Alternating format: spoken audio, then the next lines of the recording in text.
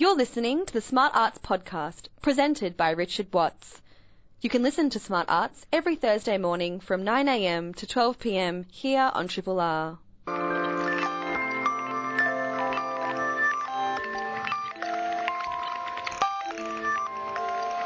And a very good morning to you. Richard Watts with you here for another edition of Smart Arts, taking you through until midday today. And on today's show, we're going to be talking comic books with Bernard Callio, our monthly segment Drawn Out.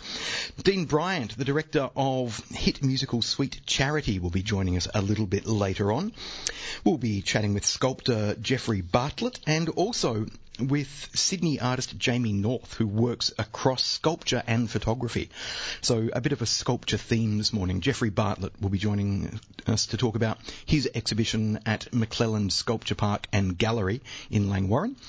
And Jamie North will be joining us to talk about Rock Melt, which is a new installation at the NGV in Federation Court. Plus, Joe Lloyd will be joining us for our Dancing on the Radio segment, and I thought we might start with a tune by Courtney Barnett.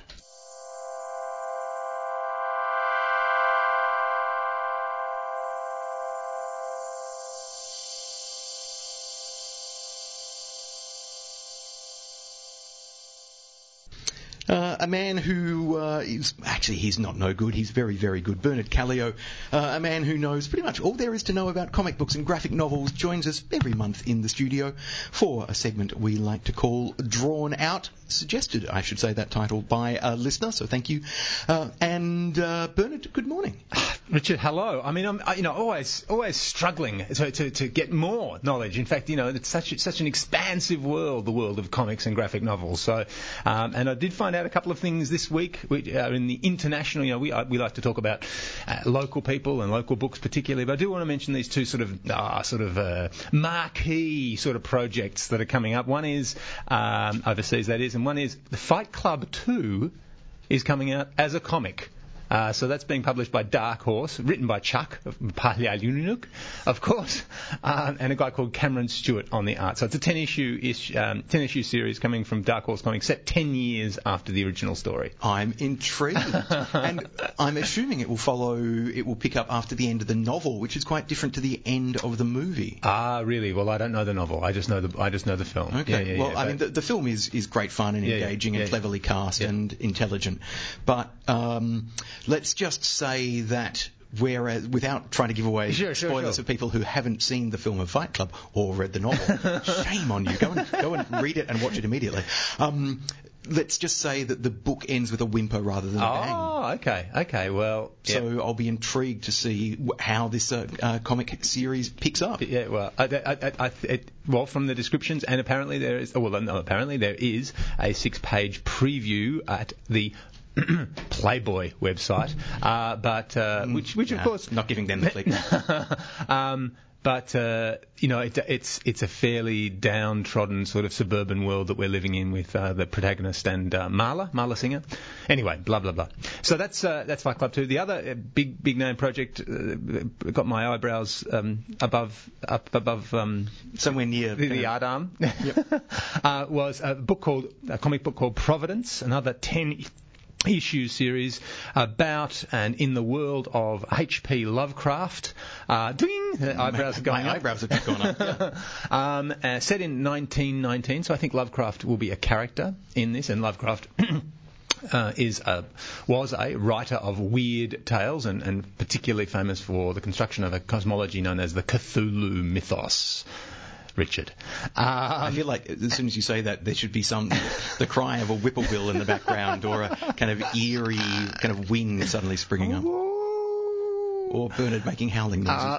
Something like that. So this project's called Providence. The art is by Jason Burrows, and the writing is by Alan Moore. Ooh. So that's coming out from Avatar Press. A new Alan Moore project. In theory, it will be coming out monthly. But that would suggest that by about issue 3, it will suddenly become every 6 months. That's right. That's right. So, plan that for the rest of your life. Okay, let's get local, because that's what we love to do. Very interesting thing. If you have a graphic novel in you, if you are working on a graphic novel, if you need 2 weeks on an island with other graphic novelists focusing, honing your craft, then you need to go to comicartworkshop.com.au, and this is a 2-week intensive, I suppose you'd call it, down on Maria Island, off the east coast of Tasmania. And this has been organised by cartoonist Pat Grant and Elizabeth McFarlane, who lectures in comics at Melbourne University, and this is the first of 3 years. So every year there will be one of these 2-week workshops for people working on long-form comics. The workshop leaders are a couple of comic book teachers, mentors from the US, Leela Corman and Tom Hart, who run the Sequential Arts Workshop in Gainesville, Florida, and it's a very, very exciting development. And of course, even if you're just interested, I would go to that website and just look at the beautiful. I'm just doing that now. I'm looking at Pat Grant's artwork, which, of course, is not just illustrating the site, but is telling a story through visual narrative. Yep. So, comicartworkshop.com.au is the website. And the workshops are November the 1st to the 14th, first 2 weeks of November, and the deadline for applications, and the applications really, you need to write a handwritten letter to Liz McFarlane, and it needs to start with the words, "Dear Liz."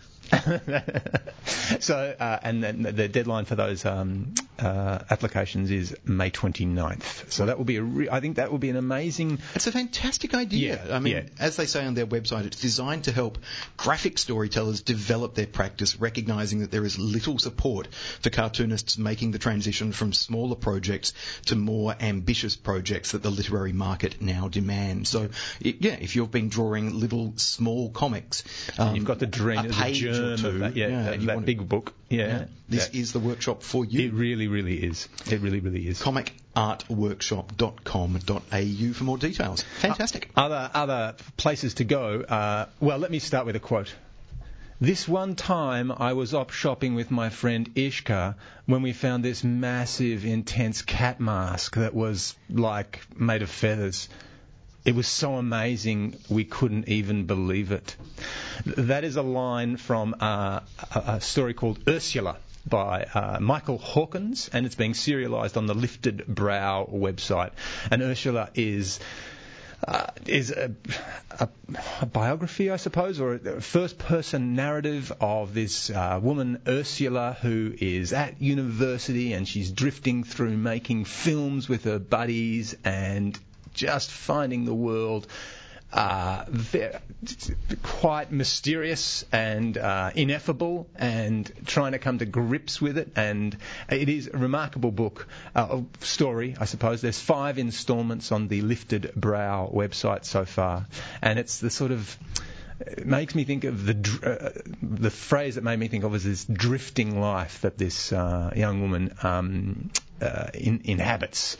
So it's pictures and text underneath. So I suppose it's a bit more like a picture book for adults. But Hawkins is one of the great cartoonists of Melbourne, and it has his very not trademark, but his very typical poetic, hallucinogenic, even watercolour sort of quality. With Hawkins' artwork, you feel like you're looking through.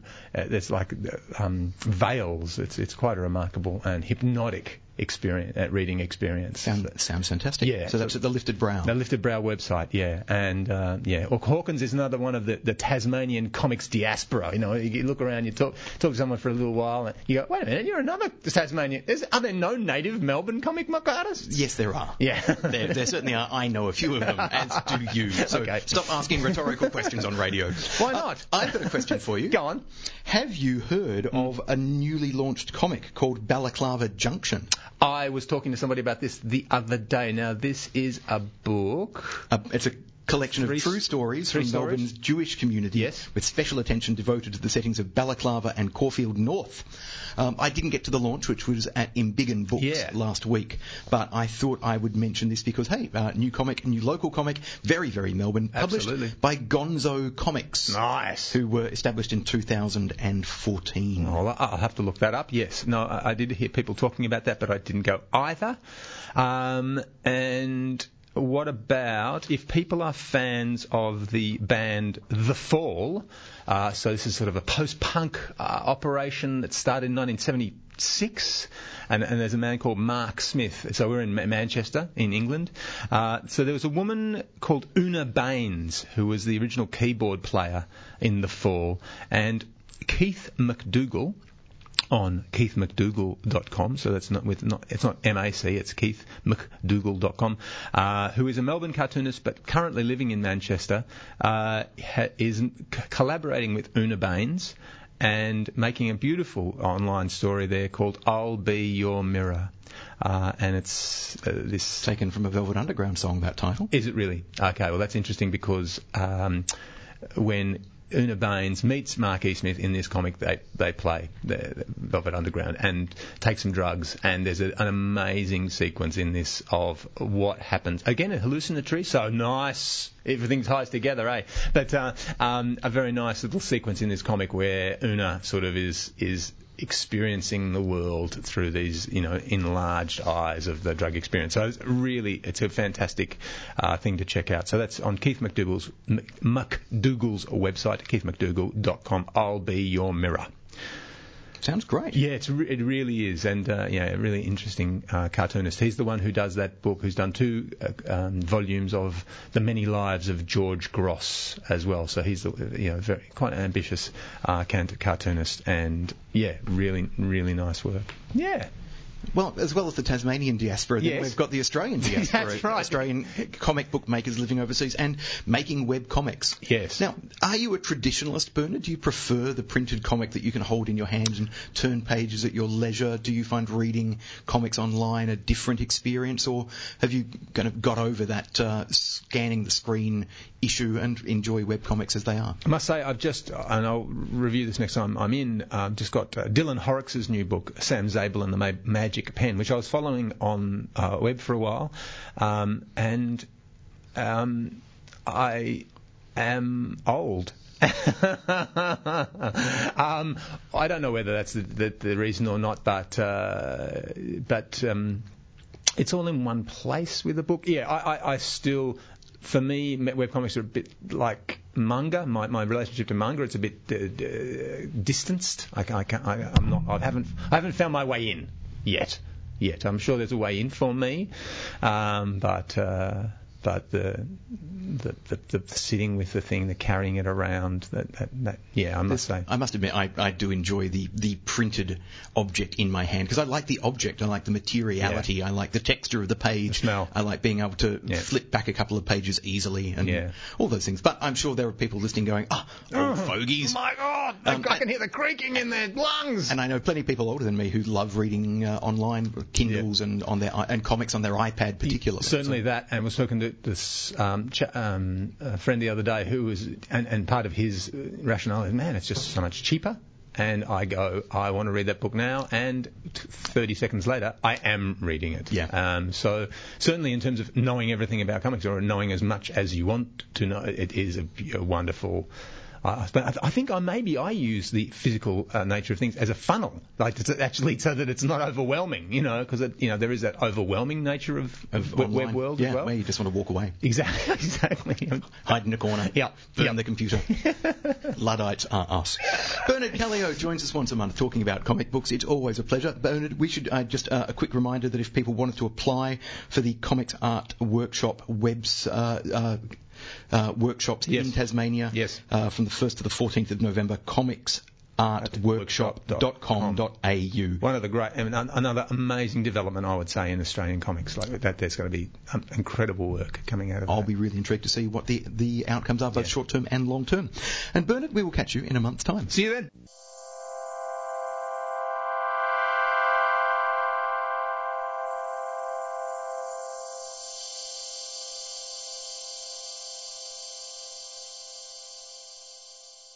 My next guest has just joined me in the studio. Dean Bryant is the Helpman Award-winning director of Sweet Charity and many other productions besides. Every time I look at his bio, it just gets slightly daunting, the range of work that you've worked on.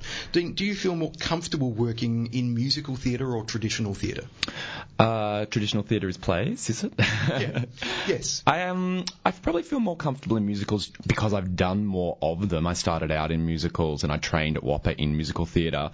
But when I was working with Miriam Margolyes last year on a straight play that literally had no blocking or anything and it was just about the text, I kind of went, I quite like this too. It's very unstressful not to worry about getting people on stage. Now, you're here to chat about Sweet Charity, which is opening at the Playhouse at Arts Centre Melbourne. I believe opening night is tonight? It's tonight. Yeah. I'm going to a matinee shortly, and then we're doing our opening night. So preview last night, preview matinee, and then opening, and then running through until the 8th of March. But it's a show that's already been road tested very much because you originally opened this at the Hayes Theatre in Sydney. Yeah, almost a year ago. February last year. Yeah, it has. It's been, we played a month then, and honestly, like at that point we assumed that would be the season because it was the first show in the Hayes, which was named after Nancy Hayes. And there was, just this feeling that, wow, we're doing a lovely little special show, and won't that have been a great time? And then suddenly we've now done it at the Sydney Opera House, we've done it at the Canberra Playhouse, and now we're at the Playhouse here. What is it about Sweet Charity that has so resonated with audiences and critics alike? Well, I think getting back to the heart of the story, which is, as I see it, about a woman born into circumstances, no education, no family, no real way to get above, but yet still has all that hope that we all have of bettering her existence, and just bucking up against it again and again and again. I think everyone can relate to that feeling of, I want to improve my life. There are so many obstacles against me, but I will never stop. And that kind of makes it sound like it's working class theatre or something. But of course it still has Big Spender and all these great sexy girls in it. Now, it was a Broadway production in the 1960s, and then later became a film with Shirley MacLaine. That's right. Bob Fosse created it as a musical based on Fellini's Knights of Cabiria, and then Bob Fosse also did the movie version of it a few years later with Shirley MacLaine in the lead role. Now, Bob Fosse is a name for music theatre devotees. That's a kind of magic name. That's music theatre royalty. Absolutely. There's Bob Fosse and Stephen Sondheim are kind of the gods. Bob Fosse was kind of the person who made dance into such an eclectic way of telling stories. But the funny thing is, like, what I'm admiring most about him coming back to Sweet Charity is how clever he was at taking source material and reshaping it in a way. Like, he's a real creator more than a choreographer necessarily. And as you could see from his later film work, he did the film of Cabaret, the movie All That Jazz, lots of great movies. He really was just a master of all things. When you've got a master like that who's created the mould for the work, how much of a challenge is it for you to then break the mould and remake the show the way you want it to be? Well, what I kind of did was I researched a lot about how he created the musical. It was his idea to do it. He went and watched the Fellini movie in an old screening, because that's what you did back in the 60s. If you wanted to see a movie, you had to go to the cinema to see it. He took his wife, who he was going to build the musical on later. She fell asleep, and he was up all night writing a version of how to reset it from Rome into New York City in the dance halls. So I kind of looked at the things he'd decided to do from the Fellini movie to the Fosse script as I had it, and just went, okay, so if I was inventing that now with the same kind of impulses, what would it look like to me? And I think the key was in our design going, look, she's stuck in the Fandango ballroom, this dance hall, so let's make the entire thing set in the Fandango, and no single prop in the show can exist that wouldn't exist in the Fandango. So basically the show is created on very small amounts, which means you have to use your imagination a lot more. Now, the notion of the dance hall is something quite foreign to contemporary audiences, but would have been much more familiar to a New York audience in the 1960s. Yep. The notion of going to a hall, paying a young woman to dance with you, and very probably more. Absolutely. It's such a strange thing to me. It was so popular from the early 1900s and started to fade out by the late 1960s. Basically, it was a way for, I guess, lonely men to to have some sort of interaction with a woman. They weren't really supposed to do anything except hold them, dance with them, and actually make conversation was the number one thing they were getting out of it. But then, of course, with any business where a man and a woman are paying for a transaction, go into a side room and something very different happens. And, of course, that's what we're really pushing in our version of it. Like that sense of men buying women and women going, God, all I've got to sell is my body, and I won't even have that in a decade's time. Not exactly a hopeful idea for a musical, because musicals traditionally people tend to associate them with feel-good entertainment, fairly light entertainment, something to, I don't know, break you out of the routine of your desk job or your day job. You go and see something lighter, something frothier. I guess I sort of agree with you there, but also feel what they do is they kind of break you out by attaching themselves to your passions and to your emotion, and something like this, although it is very funny and obviously sexy, seeing as the women are wearing virtually nothing for the whole show, what I think it gets to is that feeling that you have maybe when you're sitting at your desk or at home thinking, God, I want something better, I want something more exciting to happen, I want to meet someone, I want to do something. And I think it sort of approaches the musical from that kind of capacity. Tell us about the cast that you're working with, because I know that your star, Verity Hunt-Ballard, may be familiar to some Melbourne audiences from Mary Poppins, the musical that she was in as well. She's won a Helpman for the role in this and in Mary Poppins. But she is the star, but I'm told very much you've made this production of Sweet Charity an ensemble show. Absolutely. There's 12 in the cast, and one of those also is in the band. He plays the guitar and one of the roles. And I wanted to make sure when I cast it, because 12 was the size that I thought we could fit in the Hayes, which is a very small theatre, I wanted to make sure every single one of those people had something featured in the show, so you realised all 12 that were making up this whole world were all multi-skilled, wonderful performers. So you obviously will take Verity's performance away, because it is one of the best musical theatre performances I've seen in years, and every time I go back she finds something new. But then you'll also look around her and there's 11 wonderful people dancing and singing and creating these really layered characters. It sounds like you must have almost every triple threat performer in the industry currently working in your show. Yeah, I'm trying to create my own factory there. How challenging is it to find performers who are that well-rounded for musical theatre, who can act convincingly, can sing beautifully and dance smoothly and well? It's getting easier and easier as the training improves. There's quite a lot of music theatre schools around the country now. There used to be, when I started out, only Whopper, which is where I went to school. And now it's just such a given that if you're in musical theatre, you just will have a brilliant voice, because why bother going into it in the first place? You will be able to act, or you will train yourself to do it over a few years, and you will force yourself, if not a natural dancer, to become a good enough mover that you can be useful, because I think, especially in Australia, but it happens on the Broadway and the West End as well, it's just now expected that you can do all those three things to a really, really high capacity. Otherwise, don't bother turning up to the audition. Well, certainly everything I've heard about the cast and the overall package, which is Sweet Charity, has been very, very good. So, Dean Bryant, thanks for joining us. Thank you very much.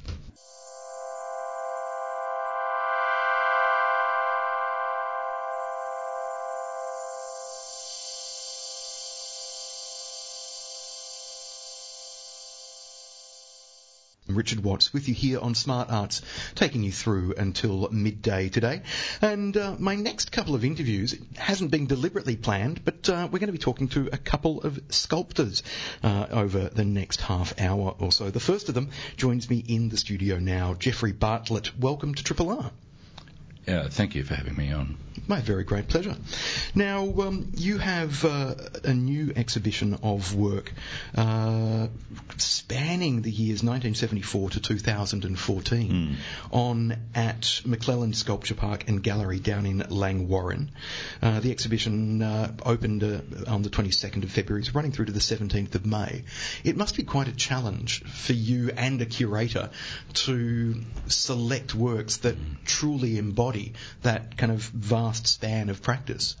Exactly, and particularly in my case, where my work changes and has changed quite dramatically at times. And so I was, wondering and almost worried how they would sit together, 40 works roughly over 41 years.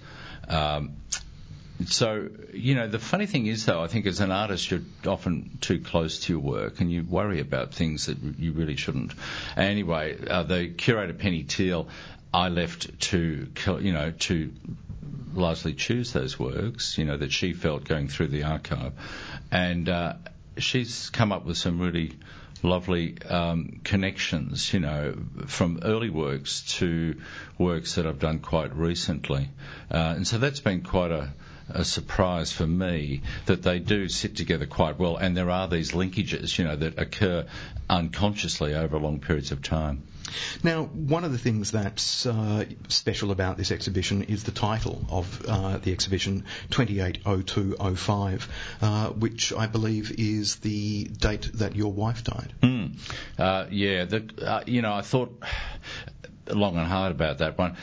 This is the so-called retrospective, which has all sorts of weird connotations, but it is, a body of work over my career, and I wanted it to have a meaningful title. And I looked through, the list of works, and you try and find one that has a particular sense of poetry about it. For instance, I had a show some time ago, and the work that stuck out at me was Silver Cloud, beautiful poetic sort of content to that title. But in this case, I couldn't find anything. I looked through all the titles, I couldn't find anything. And there was, though, a work, 280205, which I didn't consider as a plausible title for the show, and that was the name of the work that I did following my wife's death back in 2005. And, it's nearly 10 years, almost to the day. On the 28th, it is 10 years. And I thought, I've never discussed it publicly, ever, and rarely privately. But I thought, I would actually use that date as a title for the show because it had obvious meaning. But also, it wasn't just a memorial to her. It was an indicator of the things in my life which changed the direction of my work. And, I often say that, some sculptors might sculpt the same sculpture all their life, and some painters paint the same picture all their life, and that's fine for some. But for me, my work changes dramatically with things that have affected it. My life. So the title is in some ways embodying change while also reflecting the personal nature of your work. Yeah, exactly. Yeah, exactly. So in terms of then the breadth of work that's represented in the exhibition, and as we've said, it's covering from 74 to 2014, a significant amount of time. Your early works seem to be quite planar based, kind of lots of angles, lots of mechanical inspiration, for example. Then you went off and studied in the USA, I believe. Yeah. And how significant was that period of study in terms of transmuting and changing your practice? Yeah, it was possibly the most influential period of my life, that 2-year period, 83 to 85 in New York, on this Harkness Fellowship. But preceding that, the works, as you indicated, were quite frontal. They were quite flat. You viewed them and looked at them from one perspective. And if you went to the back of the work, it was a mirror image of what you saw from the front. And, I was happy with that at the time. But upon seeing an exhibition in Storm King, which is an outdoor sculpture park north of New York, in 82. I went over there just preceding my Harkness. I saw an exhibition there of David Smith, who I had seen as a great mentor, the American abstract expressionist David Smith, who did fabulous works, particularly in the 50s. And also Henry Moore. And Henry Moore I'd regarded as sort of yesterday's man, which is a bit sacrilegious, I know. But I wasn't interested in him as a sculptor. But when I saw about 30 works by each of those two artists, I immediately saw the limitations of the Smith work, which was principally that they were totally frontal. And when you moved around them, they disappeared. Almost totally disappeared, because what he did was he would lay his shapes on the ground in the studio and then arc weld them together and stand them up. And by necessity, they were flat. Yeah. Whereas the Moore's, Henry Moore's works were totally three-dimensional. And I thought, well, it's really something that it is not essentials for a sculptor, because sculpture is so broad now, it can be anything, but it's one of the great aspects that a sculptor can use within their work, to explore the third dimension and to use it. So I started making very three-dimensional works. It strikes me in some ways that sculpture is the visual art form that is closest to dance, in that it is about working within space.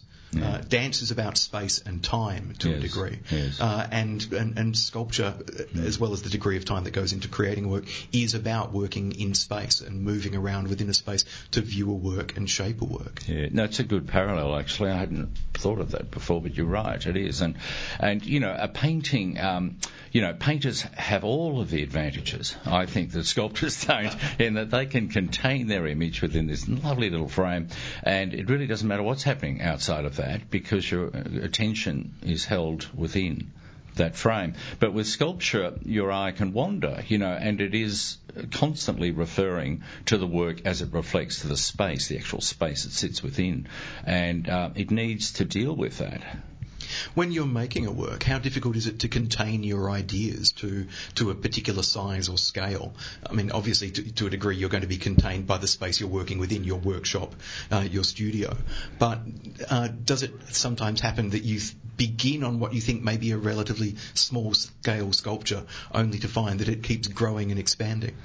Exactly. And look, I'm constantly there's a battle for me constantly to contain the work within a small scale. And there was an exhibition I was in a long time ago, and they wanted me to make a work no higher than, I think, 150 millimetres, and that was a huge challenge. I'd never done that before. But normally, when I was younger, the limitation was the height of the ceiling. So you go up until it touched the ceiling, and you could go no more. So I really tried not to limit myself too much, but of course, you have those limitations. The obvious one of the height of the ceiling, but also gravity too, which contains and restricts you in other ways. Well, you'll just have to, talk to Richard Branson and go off and start making sculpture in 0G. Then gravity won't be an issue. In terms of constraints on your work, apart from size, talk to us about the idea of materiality and the objects with which you work constraining the work, because it's my understanding that given that you don't like to repeat yourself, and once you run out of a particular idea, you transfer to a new media, a new material, in order to re-inspire yourself and explore a new direction. Yeah. Materials for a sculptor are unlimited, but one of the constant battles for a sculptor is that you don't want to get too good at any one particular material. You get too comfortable with it, and it starts to dictate to you what the object will look like, because you'll know that a certain material won't do this and won't do that, so you don't do it. And so your work becomes less spontaneous if you use, I think, one material for too long. And so when I feel I've become a bit good at it, I'll try something else where I'm not so good at it, and the spontaneity returns. Can you give us an example of that process? So, I don't know, becoming excessively familiar with bronze and moving to wood, for example. How has that worked? When I was in the States, largely because of the material limitations and equipment limitations I had at Columbia University, the works were principally fabricated, steel fabrications. But by necessity, they had a certain sort of masculinity about them, which, I wanted to move away from by the end of that period of time. And so to introduce a more ephemeral, if you like, component, I started modelling. And so I would still use the steel armature as an underlying substructure, but I would attach to it wax, model the wax over the steel structure. Sometimes the steel structure would be exposed, and other times it would be hidden by the bronze. And then, when it became bronze, I would melt the wax out and, cast it into bronze. And so we had this amalgam between steel and bronze, between the fabrication of steel and the fluidity of the and organic nature of the what was modelled wax. And so, I would do that. But then on top of that, I actually wanted to restrict the viewer's access to the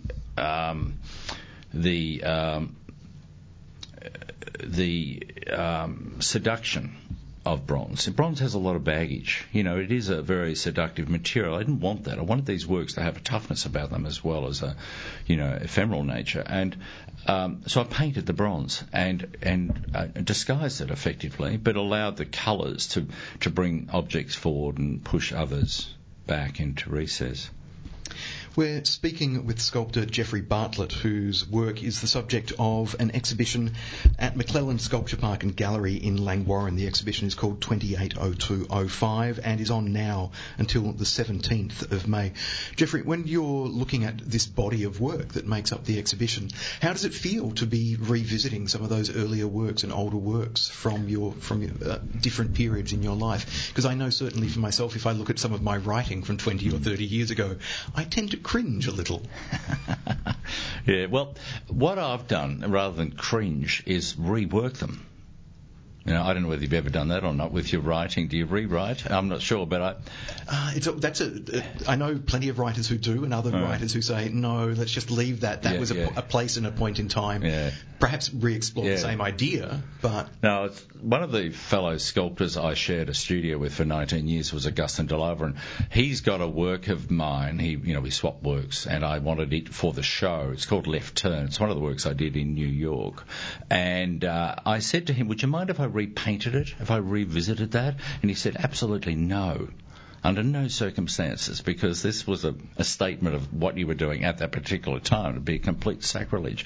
But I don't really feel quite that way. Sometimes I think maybe I didn't get it right then in 1984, and I wouldn't mind having a crack at it again. And so I revisit things like that, and I quite enjoy that. Tell us about then the more recent works, because I'm looking at some of the works on your website from 2011, 2012, and people can look at Geoffrey's website, geoffreybartlett.com, if you want to see specifically some of the works we're talking about. But there are there's a headdress, there's the work Cradle Mountain, this lovely lustrous blue sequence of shapes linked together in a way that evokes both architecture and landscape. Tell us about some of those more recent works and more recent influences. Yeah, well, a lot of those works that one you're referring to is referential to a wing flight, but more a metaphor for escape rather than aeronautical flight. And so metaphors often appear in the work. Often, too, I've started to revisit the idea of putting works within a stage frame, and we were talking about how we had to deal with space as a sculptor and how we had to contain the eye as best we could from disappearing outside of the confines of the work. And what I've been doing is putting a frame around them, and so the works quite often during that period are framed in a literal way, and so this sculptural content is contained within what a painter might use, a frame around it to control that space. And so I've been doing that a little bit, and that's a recurring theme. I mentioned right at the start that there was a work that Penny Teal, the curator, discovered called Red Box, done in 1974, the second sculpture I did, after I left RMIT, and that had a very literal frame. I'm not sure where it came from. I can't remember what I was thinking at that time, but certainly that frame has reappeared, unconsciously. I had no idea of that, because that sculpture's been hidden away up on the mezzanine. I haven't looked at it for probably 20 years. And so I wasn't aware of that connection until she drew my attention to it. So the framing of a sculptural content has become a theme. And almost like actors within a stage, like you were saying, dancers, within a stage. Geoffrey Bartlett's exhibition 280205 is on now until the 17th of May at McClelland Sculpture Park and Gallery, 390 McClelland Drive in Langwarrin. Entry by donation. More details at www.mcclellandgallery.com, and you can visit Geoffrey's own website at geoffreybartlett.com. Geoffrey, many thanks for joining us on Triple R today. Thank you, Richard.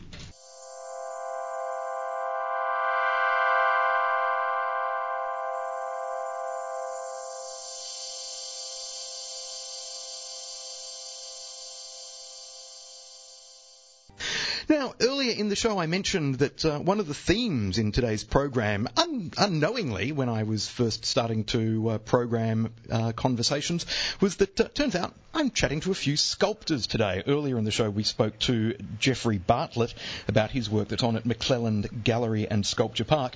Joining me now on the line is Sydney-based artist Jamie North, who works in sculpture and photography as well. Jamie, good morning. Hi, Richard. How are you? Really well, thank you.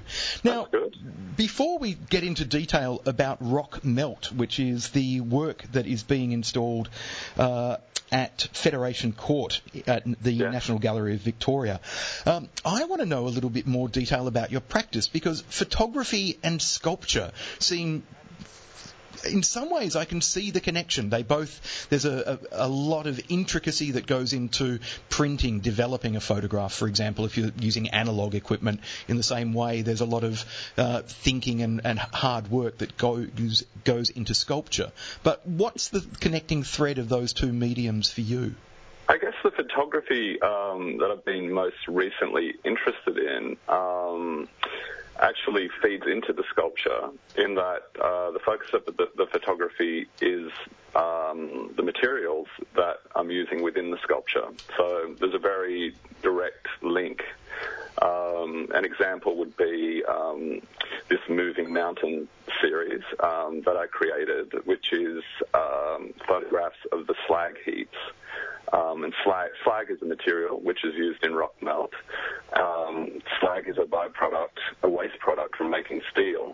So these mountains are composed of piles of this slag, which I then collect and use within the sculpture. So there's a very direct link there, at least in that series. Yeah. So for Rock Melt, which will be on display in Federation Court at NGV International from Friday the 27th of March, yes.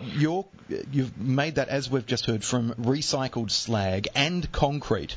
That's right. You're making kind of this series of works that, for me, seem to, having not yet seen them, but reading about them, it sounds almost as if they're a reflection or a throwback to Neolithic art, kind of these great stone pillars that you're going to be creating. Yeah, I think that's definitely there. I'm very interested in archaeology and those kind of forms, and I guess Neolithic in that I deal mostly with form casting. So the forms are all quite block-like. That's definitely there.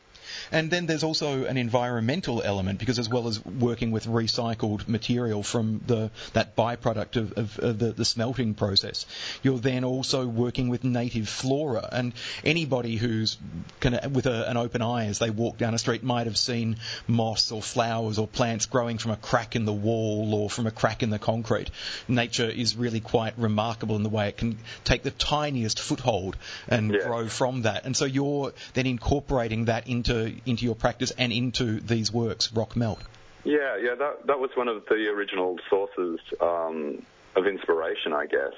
In Sydney, two native species, a native fern species and a ficus species that is found in Sydney, actually grow out of buildings here, as they would grow out of, a rock crevice in nature. And it's very much part of Sydney's ecology, because the bats eat the fig fruit, and the fruit bats then deposit the fruit on buildings as they would have, in a rock crevice. And,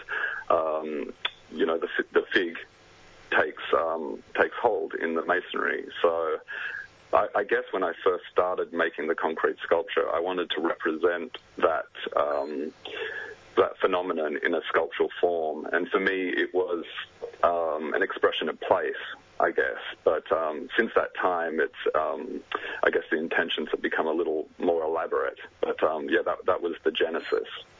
I'm just wanting to represent that in a sculptural form. And what plant life will you be using for the Melbourne installation of these works?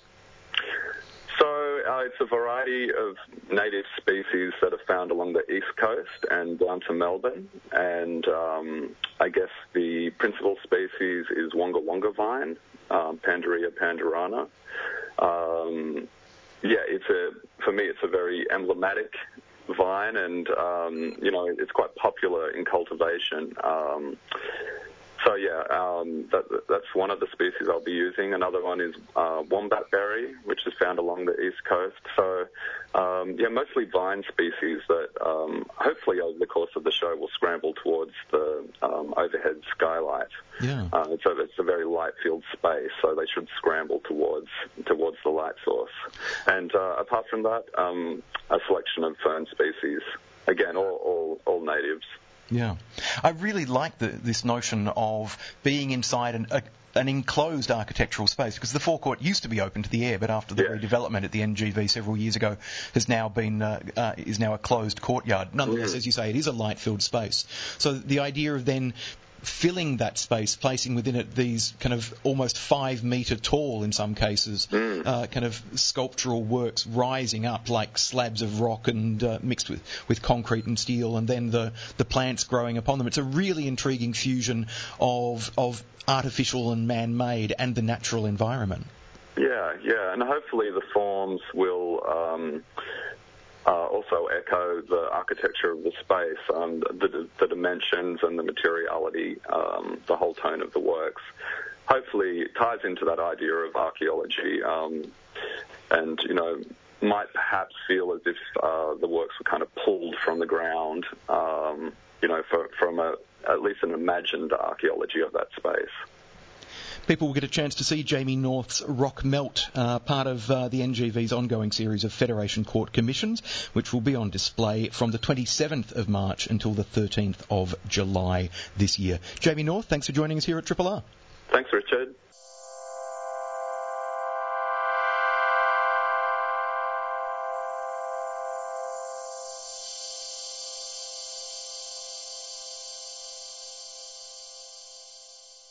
Joe Lloyd joins me in the studio for our fortnightly segment, Dancing on the Radio. Hey, Joe. Hey, how you doing? Good to have you in. It's good to be in. A bit lonely over this side of the mic. No Gerard Van Dyke this fortnight, but we'll catch up with him again soon, I'm sure.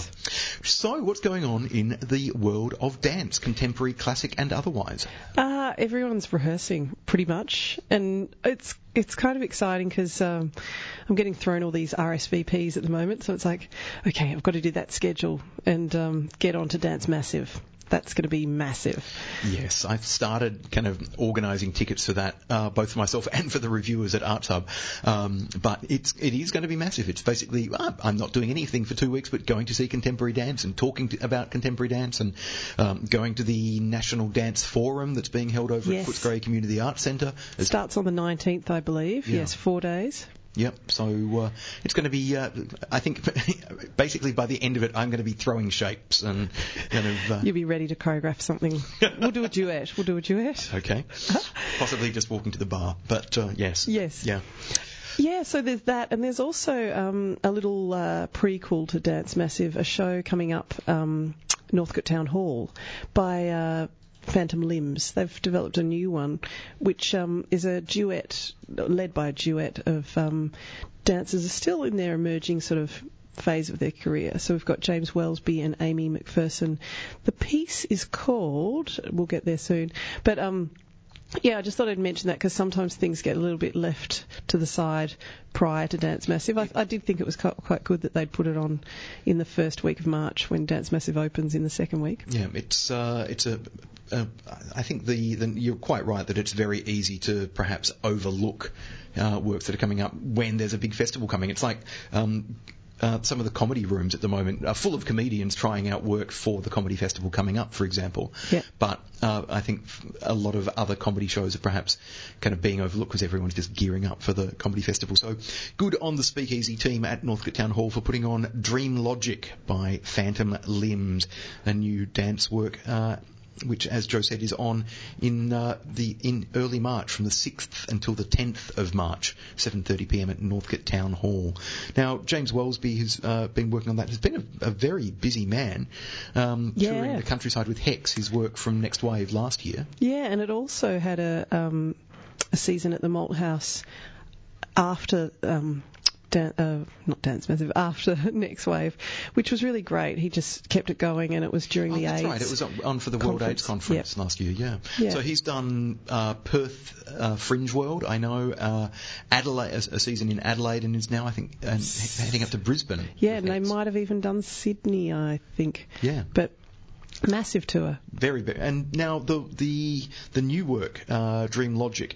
Amy McPherson is the co-choreographer in this. I'm not as familiar with Amy's work as I am with James's. Yeah, they kind of created the company together post studying at VCA together, and they used to do a couple of little duetty things at sort of mixed program evenings at Arts House and things like that. But and they often bring in choreographers. They brought in Luke George one year to choreograph a work for, I think it was last year's Fringe? No, the year before Fringe, 2013. Yeah. Doing well. Excellent. If people want to book and get along to see Dream Logic by Phantom Limbs, which is on at Northcote Town Hall from the 6th to the 10th of March, to early career choreographers, you can find out more details at darebinart.com.au. Now, they strike me as the kind of choreographers who within another year or two will be picking up Green Room Awards at left, right and centre. You never know. How's that for a segue, Jo? Yeah, well, you know, being independent, definitely. There are 5 up for concept and realisation, all independents in the category. And it's incredible. James Batchelor for his work Island, Natalie Abbott for Maximum, which is coming up in Dance Massive if you missed it in Next Wave, Natalie Curzio, Shannon Bott and Simon Ellis for Recovery, Shemaine Steele-Pryor for Information 2, and Lillian Steiner for Noise Quartet Meditation, which is amazing. You know, like 5 pretty young makers up for concept and realisation, so that's beautiful. Now, the annual Green Room Awards, the nominations were just recently announced. They're Melbourne's Performing Arts Awards for professional work across a range of categories. So as well as dance, there's music, theatre, main stage, companies theatre, independent theatre, opera, and so forth. But we're going to, obviously, in this segment, look at some of the nominees for dance. So the dance awards in Green Room, we've just heard about concept and realisation. The other categories are male dancer, female dancer, ensemble performance. There is a specific award for choreography. There's a visual design award, and there's a music, sound design, and performance award. It's interesting that music, sound design, and performance all put together into the one category. Yeah, I mean the categories are sometimes quite challenging, especially now because you need to register to be nominated. So some people are just catching on to that, but it's important to do that, to be considered. And it's interesting to look at contemporary experimental performance, which is, you know, a whole different category to dance. And in the outstanding work by an emerging artist, there's a work by choreographer Sian Law, Person Mythology. So it's kind of interesting, isn't it? I guess we have to put them into little compartments, but dance is spreading its wings all the time across the art forms.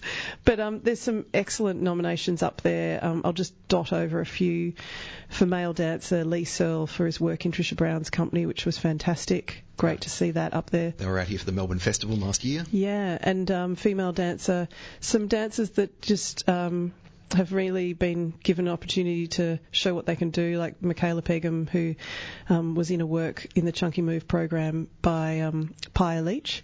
And, there's also some excellent musicians that came up in the nominations too, one being a musician that did music for Fountain by Atlanta Eek by the nomination goes to Daniel Janach. Yes. I'm not sure how to pronounce your surname, Daniel. Apologies. And Byron Scullin's in there for his work on recovery, and Alistair McIndoe, who's a choreographer and dancer as well as a self-taught composer and sound designer. And everything else. The other day he was editing. He was making this new program for editing, and I was just like, oh gosh, when do the talents stop with you? He's amazing. So if you want more details about the Green Room Awards, greenroom.org.au. They were announced just a couple of weeks, 2 weeks ago. Yeah. I think so. And so you've got the full list of nominees on the website for dance, for contemporary and experimental performance, for cabaret, for opera, for theatre companies and independent theatre and music theatre. So lots of people across art forms all nominated, and congratulations to all the nominees, because I think with a lot of award ceremonies, particularly something like the Green Room Awards or the upcoming Errolls, which is Tasmania's new Performing Arts Awards, the inaugural Errolls being awarded, I think, this weekend. I think it's as much about the recognition of by being nominated. Yeah, it's great to walk home with a trophy, but these are peer-assessed and peer-based awards, so it means that by being nominated, you are being recognised by your peers for your work, regardless of whether you take home the gong. Exactly. Yeah, so it's lovely. Have you ever won a Green Room Award, Jo? I haven't got one of those. Been nominated? Green. Yeah, I've had quite a few noms, which has been lovely, and haven't walked home with one of those green things, but maybe one day. I quite like the noms, like it's our little mini Oscars, so it's really lovely. And you might get nominated later this year because you've got a new work coming up later. I do, yes. I'm going to put out my work Confusion for 3 this year, which is exciting because it's been brewing for a while, so yes, more of that to come. More of that to come. We'll talk about that perhaps in a little more detail down the track. Or we can, to avoid conflict of interest, maybe we'll have to see if I can get you on as a guest on someone else's show. There you go. Yeah. I published a piece on Arts Hub yesterday about artshub.com.au about the prevalence of design in dance. And this is something that I think you and Gerard had seeded and put in my head years ago. The fact that so much contemporary dance, not just in Melbourne but around Australia, but I think it's very prominent in Melbourne. The design has become such an interlinked, interwoven part of contemporary dance practice. It's like the design and the choreography are almost made together and bounce off one another. Yes, and I mean, sometimes it's actually functioning in that way, that objects are choreographed in the space, so design is a physical component of the work, bringing in things that are folded, and Lucy Guerin made that work about the collapse of the Westgate, and this beautiful bridge built and collapsed. So early ballet lab work, I saw Origami, for example, which had this folded set that the dancers manipulated and moved with. Yeah, and I think if you look back, sort of a quick scan back historically with dance, there was always the sort of content and the context. So there was this proscenium arch, the framing of it, and so design always has that role of framing the work and framing the body, and it's almost like it got stripped back in that postmodern era where, it was just lycra. But even in doing the strip back, there's your design right there. So it's kind of this interesting thing of performance trends, and going into the latest sort of sweep of, gallery dance combinations. So it's that thing of noticing what the dance needs, and for me, I'm kind of always interested in what the body can do and when do you need to bring those things in, and it's always that moment where you're like, I just want to throw some paint, so what can the body do, what can this form do? It's one of the things that fascinated me about talking to designer Jeff Cobham, who has worked with a range of dance companies. He commented on the fact that when he designs for dance as opposed to designing for theatre and actors, dancers, he can make them part of the design because they're going to hit their mark every time they use the space. If they say they will end up there, they will end up there at that point, and he can then utilise the lighting design to make the most of that, whereas actors will say, oh, I might be there, or I might drift across the stage somewhere else tonight, I'm not sure. Yeah, and I mean, and also some dance might not hit that spot, which is, it's kind of exciting what the design has to do to sort of meet that, or, in a way, not be so selfish and say the dance rules, but it's quite interesting just watching how that plays out, that designer-maker relationship. In some of the dance works that you've made in the past, Jo, how integral have those design elements been? So backdrop, lighting, costume.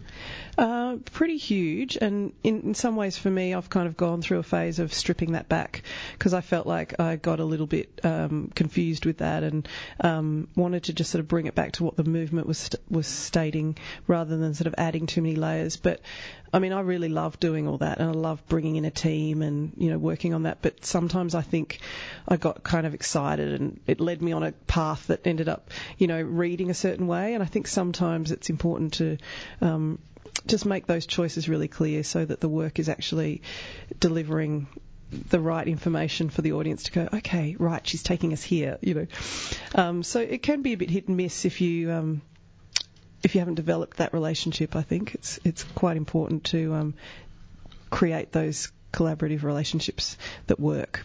Now, there are going to be some great examples of collaborative relationships coming up in Dance Massive. For sure. Which is the biennial dance festival presented by Dance House, Arts House and the Malt House in collaboration and partnership with Ausdance Victoria. Is there a dancer or a dance company, choreographer in Australia, to your mind, Joe, who perhaps exemplifies the blending and the working together of dance and design? Look, I think we're really lucky because Dance Massive programs quite a lot of Melbourne makers, and I think in Melbourne there's a real intelligence with dance and design. And one of the interesting ones, Alistair McIndoe and Anthony Hamilton have developed this work with all these little mini robots. I haven't seen it yet, and I'm excited to see it. But just even in collaborating in that way with these different forms, already there's going to be this setup that is going to bring about some design that's going to be quite interesting, I think, because both of those makers are quite visual. It's hard to think. As you asked the question, I was thinking maybe you were going to go the other way and try to get me to pinpoint one that just strips back to design, and even in doing that, that's design. So that's. But I was sort of thinking, I don't know that there'll be any one work that won't have a lush creative relationship with the design. I think there's a few alternate spaces. I think it's going to be pretty rich when it comes down to that. I'm very much looking forward to sinking my teeth into Dance Massive 2015, which is running from the 10th to the 22nd of March. More info at www.dancemassive.com.au. And I'll be interviewing some of the various artists and companies involved with Dance Massive on the program in the coming weeks. Fantastic. Joe, thanks for joining us. Anytime. We will catch you, anytime in a fortnight's time, to be precise. Great. See you then. Bye.